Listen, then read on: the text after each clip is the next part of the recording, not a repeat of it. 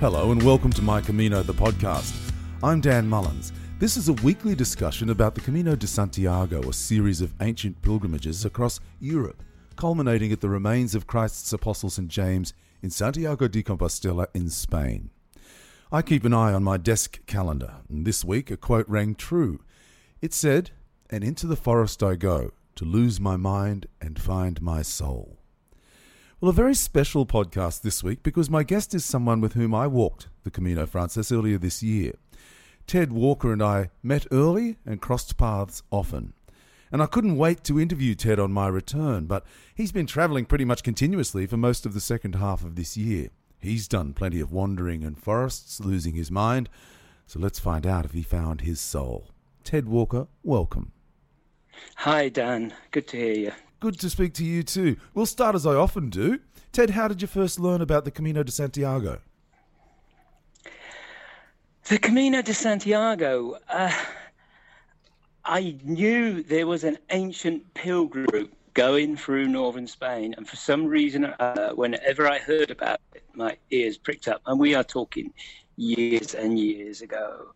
And then in 2012, a traveling friend that I'd met in Thailand, an American lass, she called me up and said, "Hey, Ted, I'm walking Camino de Santiago from Leon to Santiago. Do you want to come with me?" And I said, "Yeah, sure. I'll meet you in Leon." And that was it. So that was 2012. So this, when I walked with you, was actually your second time, was it? Yeah. The first time I walked, as I say, from Leon. And although I travelled quite extensively, I would have to say it was one of the best travelling experiences I ever had. It was so simple. It was a physical challenge. It was a true adventure. You were meeting your tribe, people of like mind. It was spiritual, but not in a heavy way. And I just truly loved the experience and the people I met along the way. I was quite envious of those that had started in Saint-Jean and had all the time to walk all the way through. And I promised myself then, when I retired from the fire service, that one of the first things I would do would be to walk it in its entirety. When I finished the first time in Santiago, I didn't have time to get down to Finisterre walking. I took the bus and I watched the people coming in along the beach from Finisterre, and I thought, hey, that's going to be me one day. And so this early autumn, it was. So tell us about yourself. Then you recently retired, you said, from the fire service. Yeah, I've been 39 years a firefighter, which has been a career. I knew that retirement was not going to come easy to me. And I set myself up. I actually did a workshop which kind of tied in with the Camino called Dying to Live. This was before I left for the Camino. And the workshop was about coming to terms with your death, to make the most of your life and what you had left. And I noticed in others of your podcasts, you said it won't be the flash car or the material things you got in your life that you thought about. At the end of the day, it will be what you did. And this workshop just showed me how true that was. And walking Camino for me, it was about separating that old life from the new. I really wanted to stop being Ted the firefighter and then find out where I go from here. And as you know, I got rechristened on the Camino as I Am Ted. Yeah.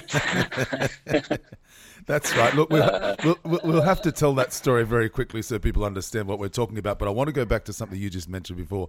We were in the town of Arges. sitting around a table. There was lots of different conversations going on around the table, and as is wont with pilgrims, the people talking in all different languages, and people. And I was sitting there. A German pilgrim, Jan, turned to Ted and said, "What is your name?" And Ted said, "I'm Ted." And Jan said, "Hello, I'm Ted. Nice to meet you." And to your credit, Ted, you let it go through to the keeper. You didn't say anything. And I started laughing because I'd overheard it. And then a few other people who had overheard the conversation started to laughing. And you were "I'm Ted" for the rest of the Camino. And to, like I said, to your credit, you didn't say anything to him. You just sort of said, "Oh, well, that's life. I'm Ted now." That's it. I thought I'd let it go. But really, there was so much truth in it, because I was no longer Ted the firefighter. I am Ted. That was who I was. And so I quite like the adopted name. Yeah, so did we. So did we. Hey, you just said before that you did this workshop, Dying to Live. What can I ask you? What prompted you to do that? Were you fearful of retirement, or were you thinking, I don't know quite what's in store? But what prompted you to do that workshop? Can I ask you that? Yes. Is fear too strong a word? No, it's not. Yes, I was concerned about retirement, but also wanting to make the most of what I've got left of my life. Who knows how long that's going to be. But it couldn't have been a better thing to do. You actually ended up meditating on your death for over an hour till you actually, I'd never thought about it, but you never die on your in-breath, it's always your out-breath. And ultimately in the meditation, you're told you're entering your last 3 breaths, and you are just so into this meditation by the time that happens. And, all the people you want around you, and nothing material enters your head. But as you say, all the experiences you've had in your life, that's what you think about, and who you truly want around you.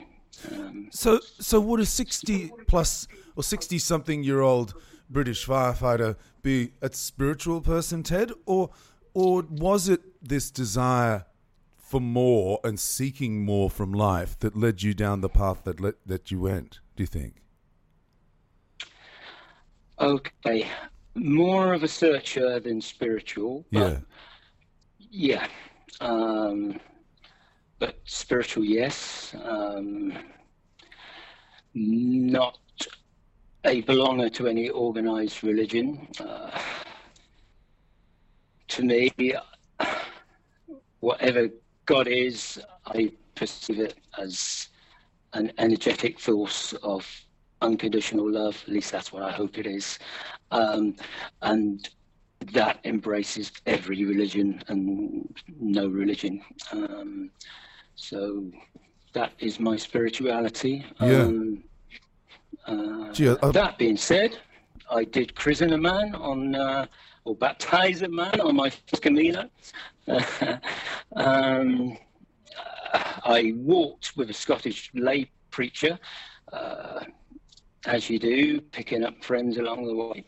And we were swimming this river in this medieval town. And he was telling me that though he'd been christened, he'd never been baptized and taken the vows himself. And quoted me a line from the Bible that said John the Baptist had never been qualified to baptize, therefore anyone could baptize you.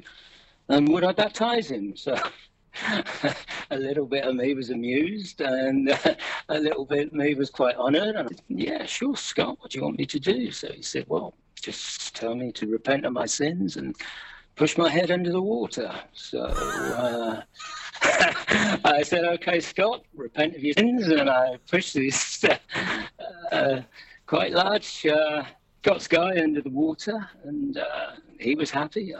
I was happy.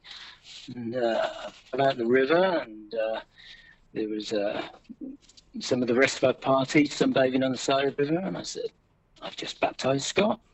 And this 21-year-old Liverpudlian English student, Connor, he was a old head and young shoulders. He turned around and said, "You can't do that," and quoted me all this Catholic doctrine about what sign committed by baptizing Scott. But said, "I'm sorry, it's too late now, done."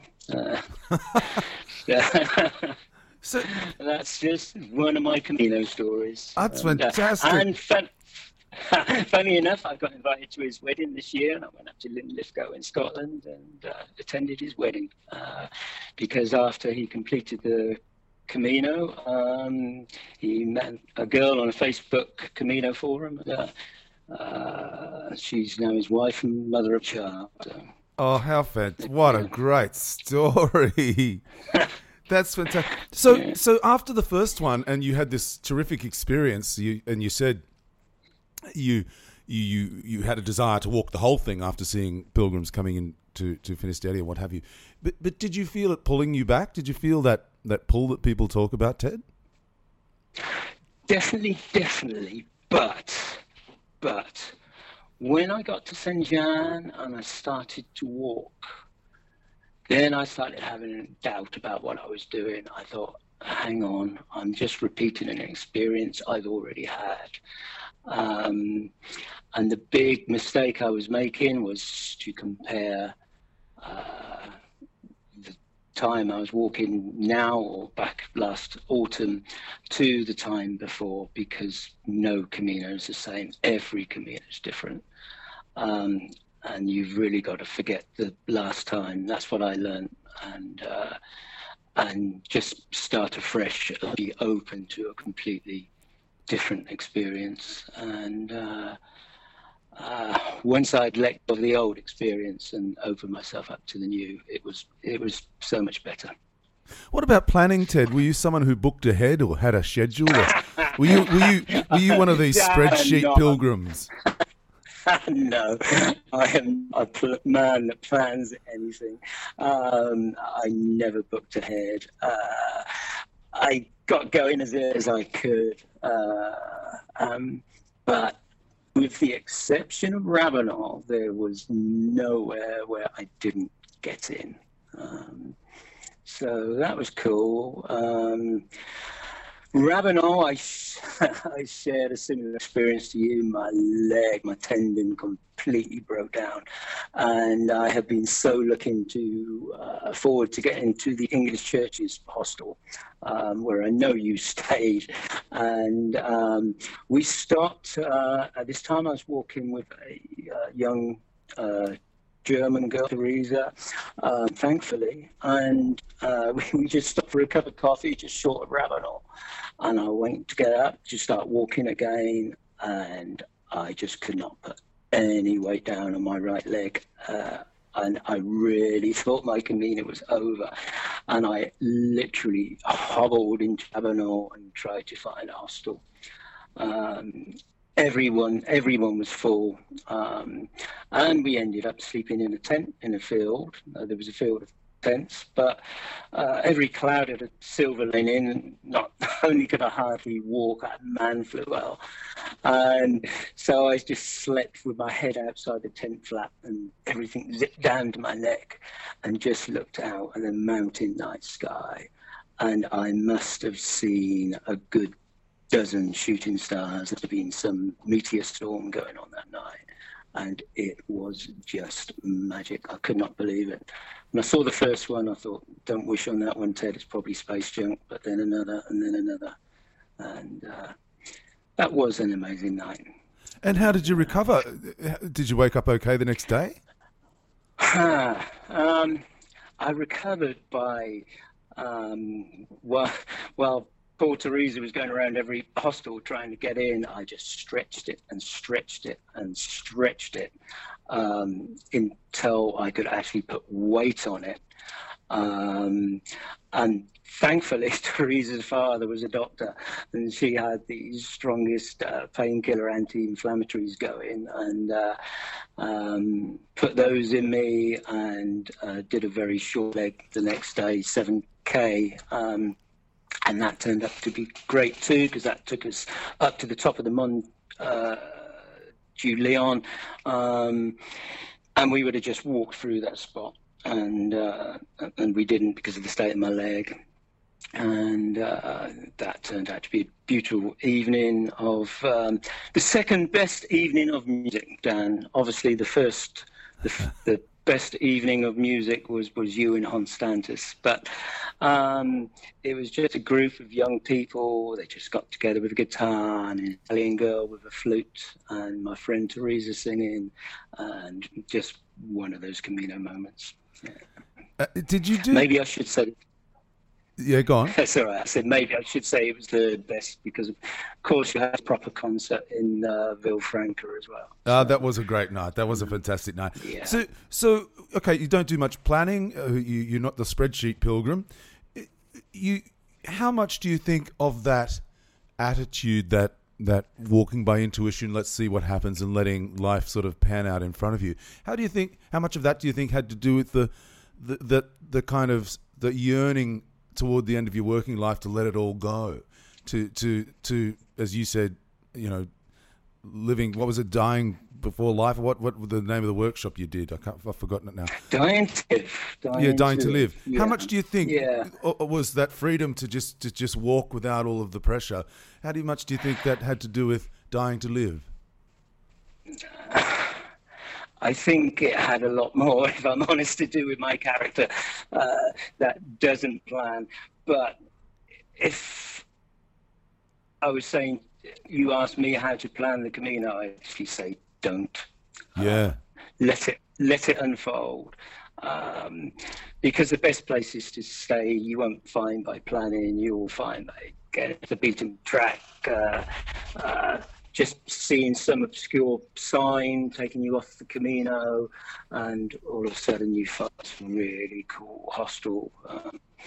I was always drawn to hippie hangouts, and I found the vegetarian and vegan hostels there are the places to go. They were just so cool and off the beaten track, and you find artists there and working, and these were not the places you saw in the guidebooks.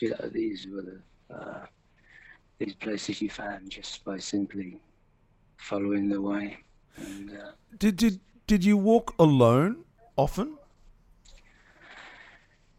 Actually, walking, I prefer to walk alone.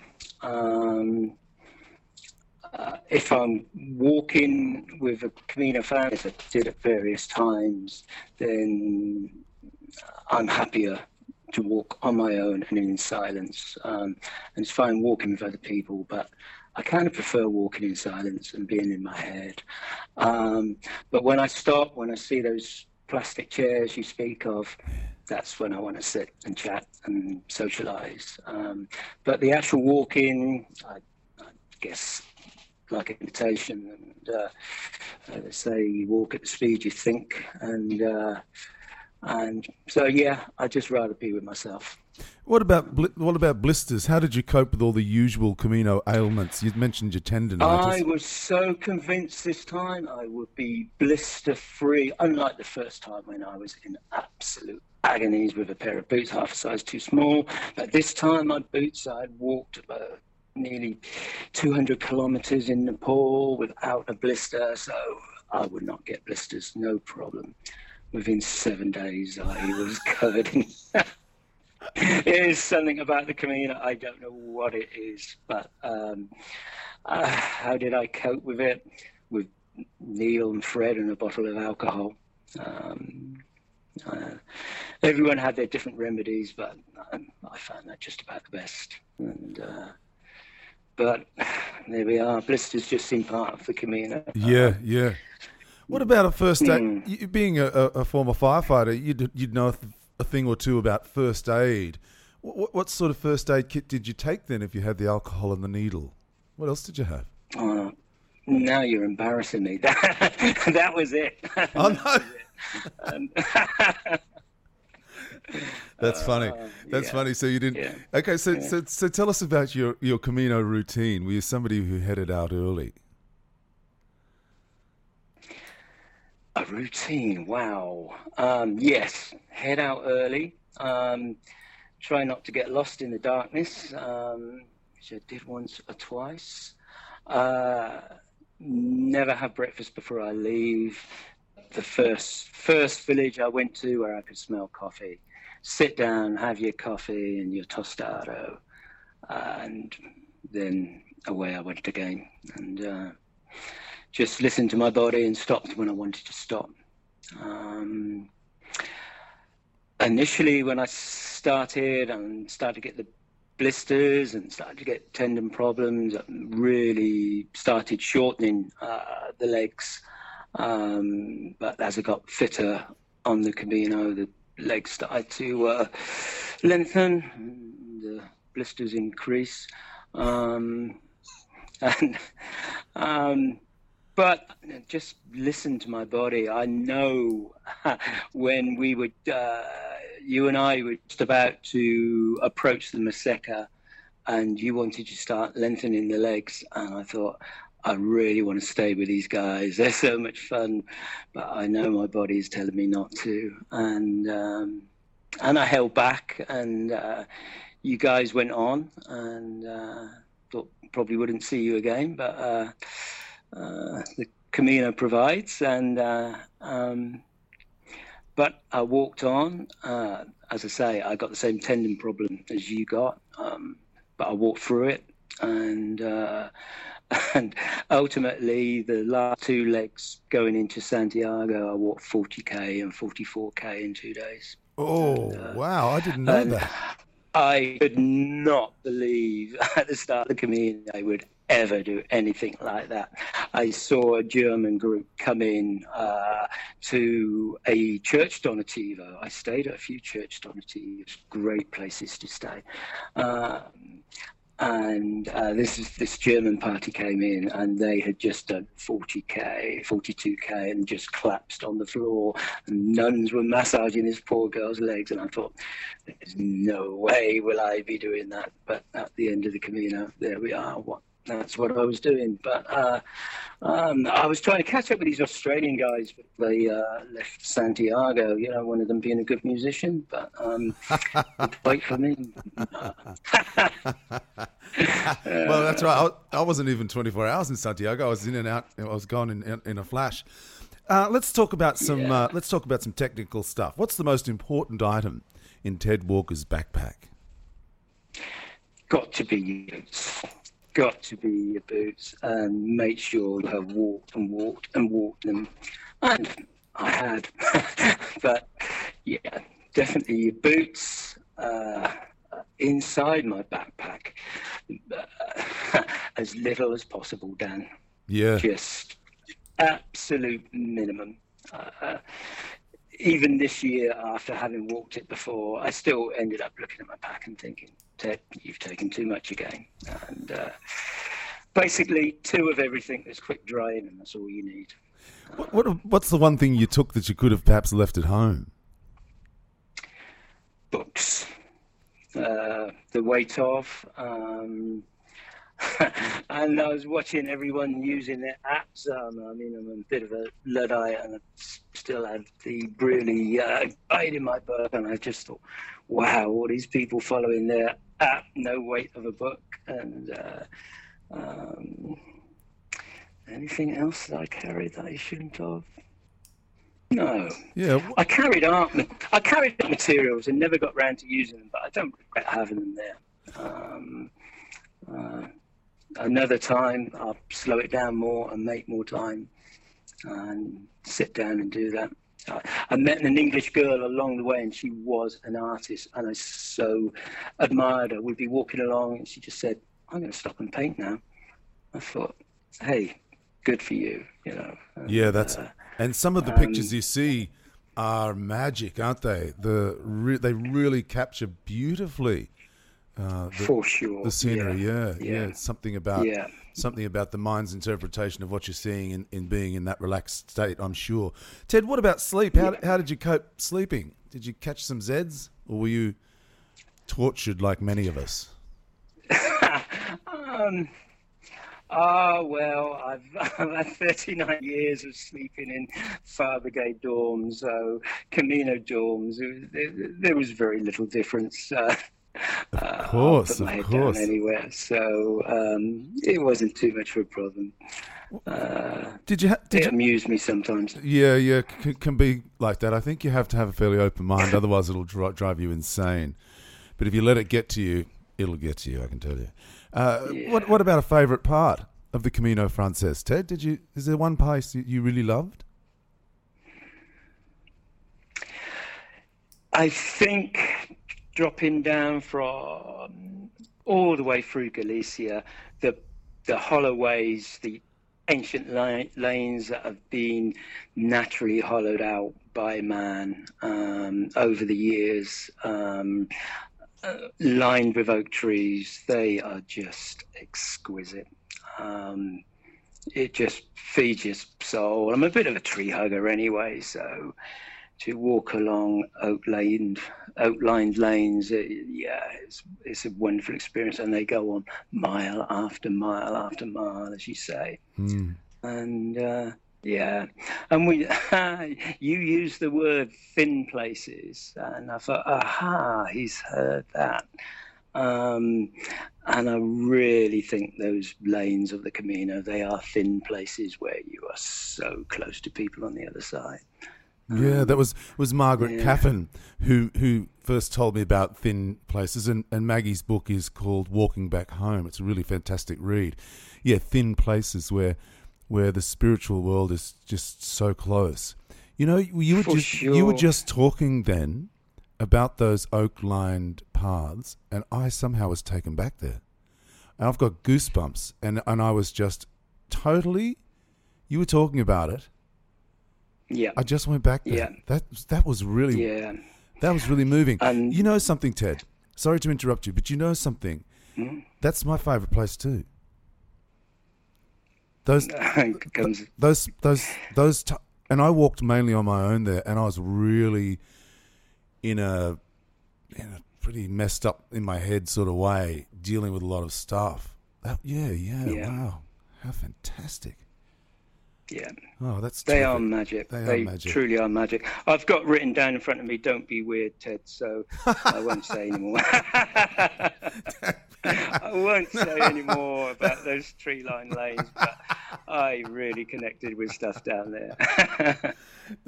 Don't be weird, Ted. Oh, that is funny. So you said earlier you didn't finish in Santiago. You still had a few more days walking to get to Finisterre. But what did you make of the town square in Santiago when you'd finally arrived, in inverted commas? Dan, that was interesting, and it was funny. Again, here I was comparing experiences with the last time when I walked into Santiago with 6 Irish people around me, and I just felt great about that. And going to the Pilgrim Mass and all being together and it just being wonderful. And this time I'd walked from Ribadisco. Yeah. That's the one. My Spanish pronunciation isn't great. So I had walked into Santiago from there. So that was a big leg. That was because they've rejigged the path going into Santiago. So that was a good 44k walk into Santiago. So I this time I not getting to Santiago till 7:00 at night. I thought all the Australians would have waited for me and put flags up and be applauding as I entered into Santiago. There was nothing, and I got to the cathedral. At least I thought I'd got to the cathedral.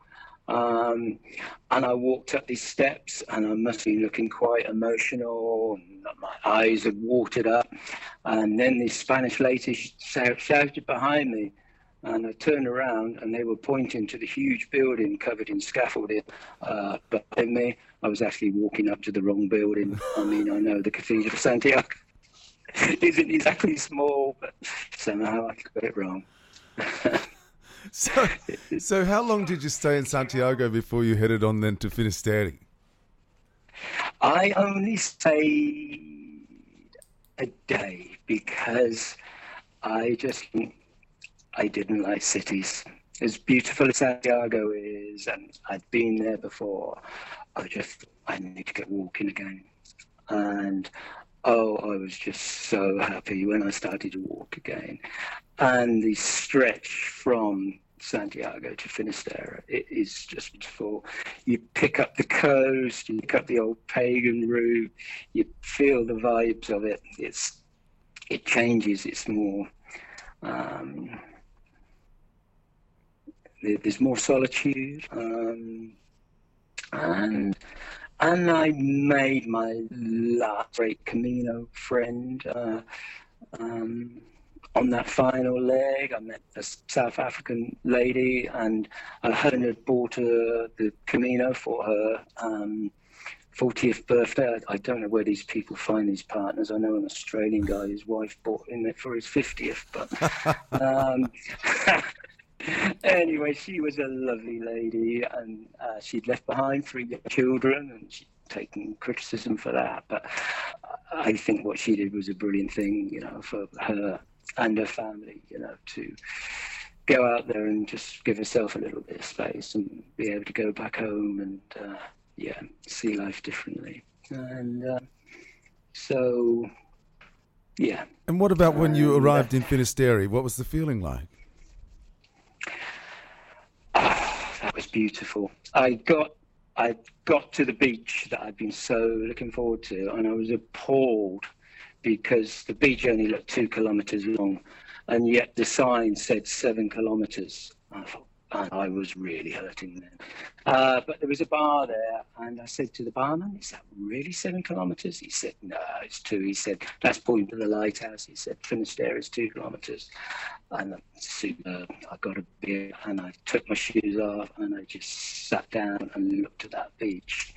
I had a couple of beers, and then just walked slowly through the water down that beach. And Dan, the sun was shining. It was magical. I picked up my shell, and it was great. I didn't walk to the lighthouse, and I'd been there before, and I hurt, and I really thought, Muxia, I'm not going there. Until about 9 o'clock at night when I went to bed, and I thought, Ted, you are going to be so disappointed if you don't do it. And so out I was, and I started walking again, and lo and behold, it was my South African friend walking along, and so my final walk, the end of the Camino, for me was actually Muxia, and I sat with this lady. She had a bottle of wine, some bread and cheese, and stood on the rocks and watched the sun set at Muxia. That for me was the end of my Camino. Oh, how wonderful! This time, I'll be back. That was one of my questions coming up, but we'll get to that. I'm going to throw a couple of suggestions at you. Let's see what you make of them. Here we go. The Meseta. What are we suggesting about the Meseta? Remove it from the Camino. Did you like it? Yes, I did. I like the openness of it. I did not like the Roman road. By this time, you guys had gone forward, and I dropped back, and I was walking with a great-ish guy, Tommy Taylor, who I know you know. Yeah, Tommy well, yeah. Yeah, so I was in good company, and Georgina, but that road hurt. It so hurt. As you know, it's just rocks, and it's twisting your legs one way and the other, and that was probably the real start of the tendon problems that I got. But hey, that's the Camino. Everybody hurts. Yeah, everybody hurts, all right. I was lucky enough to catch up. You mentioned Georgina. I was lucky enough to catch up with Georgina here in Sydney just a couple of weeks ago. Yeah, I saw that on Facebook. Yeah, she's in terrific form. A beautiful soul. Yeah. What did you make? Make of the cyclists, Ted? Why would you want to cycle the Camino? I felt they were cheating somewhat, and I can remember coming down into Ribeirão, and it was getting really late, and I was thinking, if this hostel is full, I've got an awful long walk to the next one.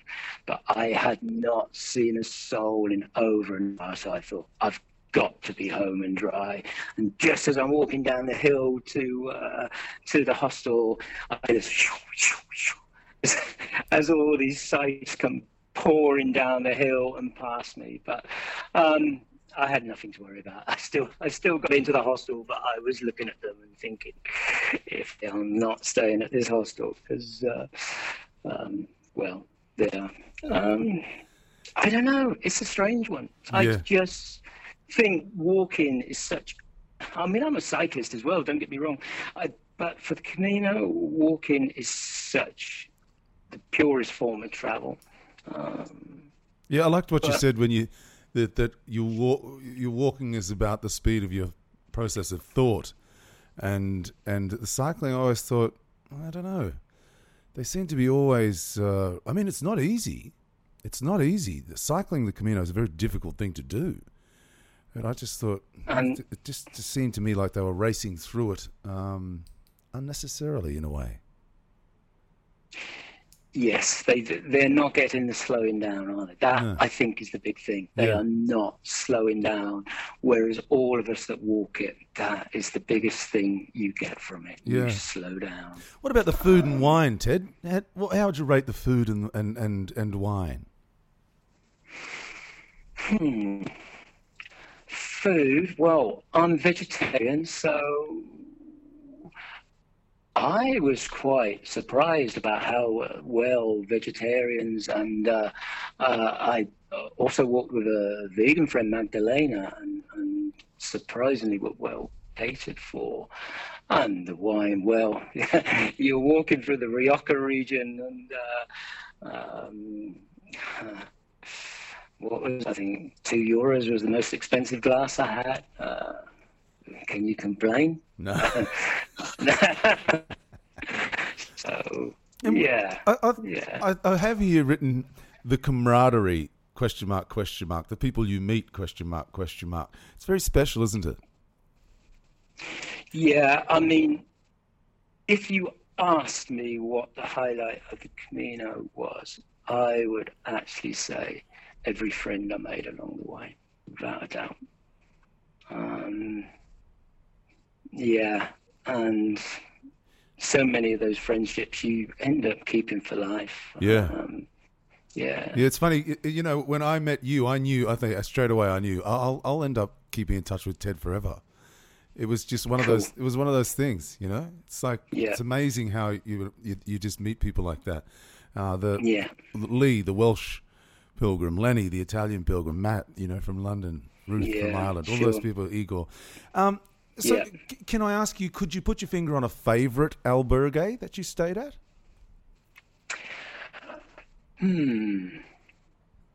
Villafranca. That was the second time I had stayed in that one. Is that the Phoenix? As you come into town on the left there, yeah. Phoenix. That's it. Yeah, the crazy old guys that run it. Yeah. Jesu. They knew you well. You'd already been through that. Mr. Dan, you were known as. Yeah, caused some trouble there. Caused some trouble. But I would say the nicest was a church Donativo, and it was at a place called Granion. And it was run by Hospitalarios, the Spanish volunteers that just come for 2 weeks and run these Donativos. And it was so ancient, Dan, like part of the building was actually a cave. It was that old and it was built around the cave. And as I came out into the common room from showering, there was one of the Hospitaleros playing guitar, a load of song sheets, and there was a gang of pilgrims around him singing old Beatles songs. And I thought, great, I'd join in. And started singing along. I was at a bit of an advantage that I actually was at an age where I actually knew the songs. And then this guy just turned around and said to three of us, right, you and you're in my choir for tonight. And oh my God, I have not sung in. When I was a kid, I was a choir boy, and I just had a voice to die for. And then when things went south, that was it. It was such a regret of mine that I lost my voice and believed I could never sing again. And then I was horrified to learn that I was actually appearing in this guy's choir in the church at night to sing Leonard Cohen's Hallelujah along with this lovely Austrian lass Magdalena and but for me it ended up so uplifting because I realized actually I can sing a bit still, and that was a pretty cool night. How magic. Did someone manage to get footage of you singing? Sorry, say that again, Dan. Did somebody manage to get any footage, any film of you singing in the church? Thank God, no. They got photographs. And I was trying to work out who the old guy was in the glasses looking at the song sheet, and then I realised that was actually me, to my horror. But thankfully, no. Well, no, I don't think so. Oh, look. Ted, you've been absolutely brilliant. But there's just something I want to touch base with you about, and it's very important. It's something you and I discussed, and that was your walking poles. And I've tried to explain them actually to a couple of people. Tell us the story about them. They are pacer poles. That's what they're called. And they were designed and produced by a lady that's a physio that really thought about the action of walking and using poles, and they are just so ergonomic, and you watch people walking and 90% of people are not using the poles right, but with these beauties you just walk naturally with them. And one of the critical aspects of it is that the way your hands are placed. Now, many people would be familiar with walking poles and they're just simply vertical, and you've got a vertical grip. And really, your hand is not designed to walk holding a pole in a vertical sense. And these are more almost like a trigger grip, aren't they? Yeah, I mean, they're like sticking a hip joint into your hand. It's just natural. Yeah. So as long as you got the height adjusted right, you're away. I did note you said when you got your tendon problems, it was because you weren't walking upright and the poles made you upright.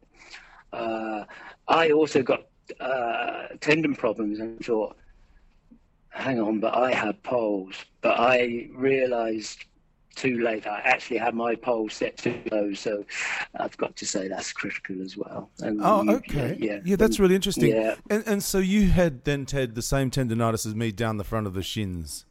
And that's right. Yes. Yeah, so coming up from the foot. Yeah, and so everybody thinks that it's shin splints, but it's not. It's a. Oh, mine was so swollen. It was so sore, but yeah, and so mine too. Yeah, we should talk about.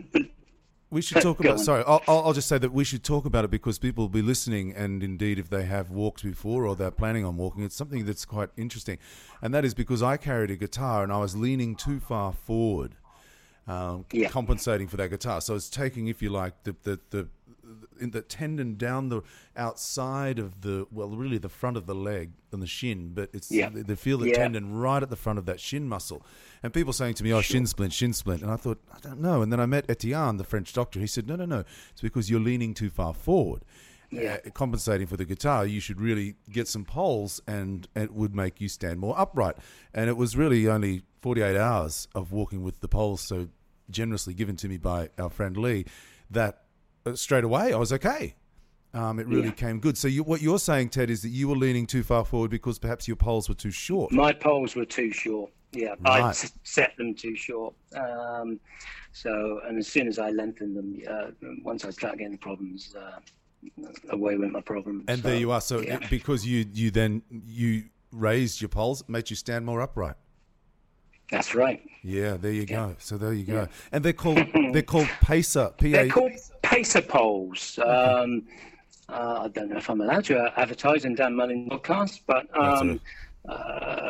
they're online, and it's a lady in the Lake District.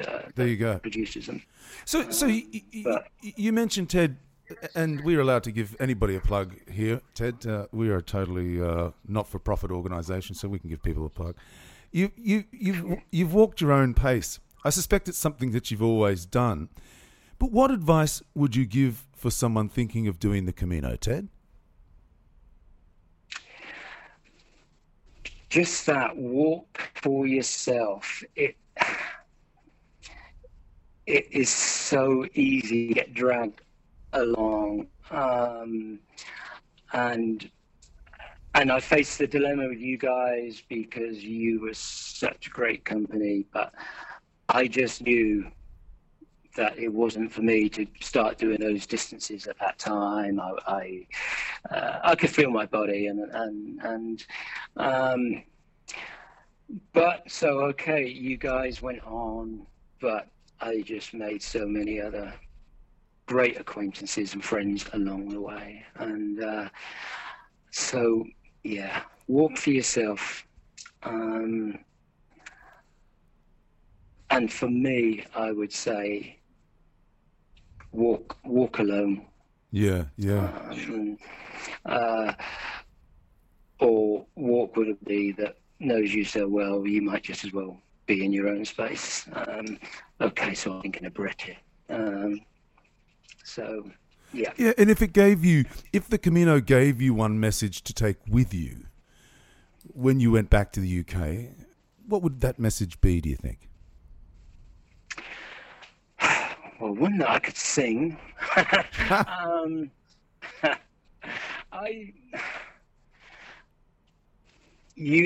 This came about again for you, Dan. You said when you walked the Camino the first time, you took each year of your life and you let it go. You just walked on your own, and you just let all those things go out of your life. And I thought, I like that idea, but I only had 7 days left, so I worked out that each day I would take 6 years of my life and go through it and let it go. But whilst I was going through the 6 years of my life, and yeah, sure, crap had happened in my life. I lost my mother at 6, which wasn't ideal. But once I started thinking through all these life stages, I realised there was an awful lot more to be thankful about and grateful for than the bad things you dwell on in life. And yeah, that was a big thing I took from it. It's a pretty good thing to take from it, pretty good thing to have in your armoury as you begin the rest of your life, Ted. Yeah, without a doubt. I began reading the quote, "And into the forest I go to lose my mind and find my soul." Do you think you've found your soul, Ted? Yes, definitely. Like you said, I've been travelling on since the Camino. Every time I walk in nature, I find my soul, Dan. And the journey's gone on since there. I've been through the Amazon jungle. I've convened with the shamans. I've walked up to the high Andes. So, yeah. My soul's always in nature. You are going to very much enjoy this next stage of your life, I can tell, my friend. I hope so. I know so. Yeah, I know so too. Look, I thoroughly enjoyed walking with you, Ted, and I've thoroughly enjoyed chatting with you today. Thank you so much for your time. Likewise, Dan. I hope our paths cross again. There's absolutely no doubt about that. No doubt about that. Hey, Ted, buen camino. Buen camino, Dan. All the best, mate. Bye now. Thank you. Bye-bye. My guest this week, the British pilgrim, Ted Walker, or I'm Ted. Well, I'm Dan Mullins, and thanks for listening. I'm back for another year of weekly podcasts. The song Somewhere Along the Way, the Camino song, will be released in the next few weeks, so stay tuned. You'll be the first to know. But until next week, thank you so much for your company. Buen Camino.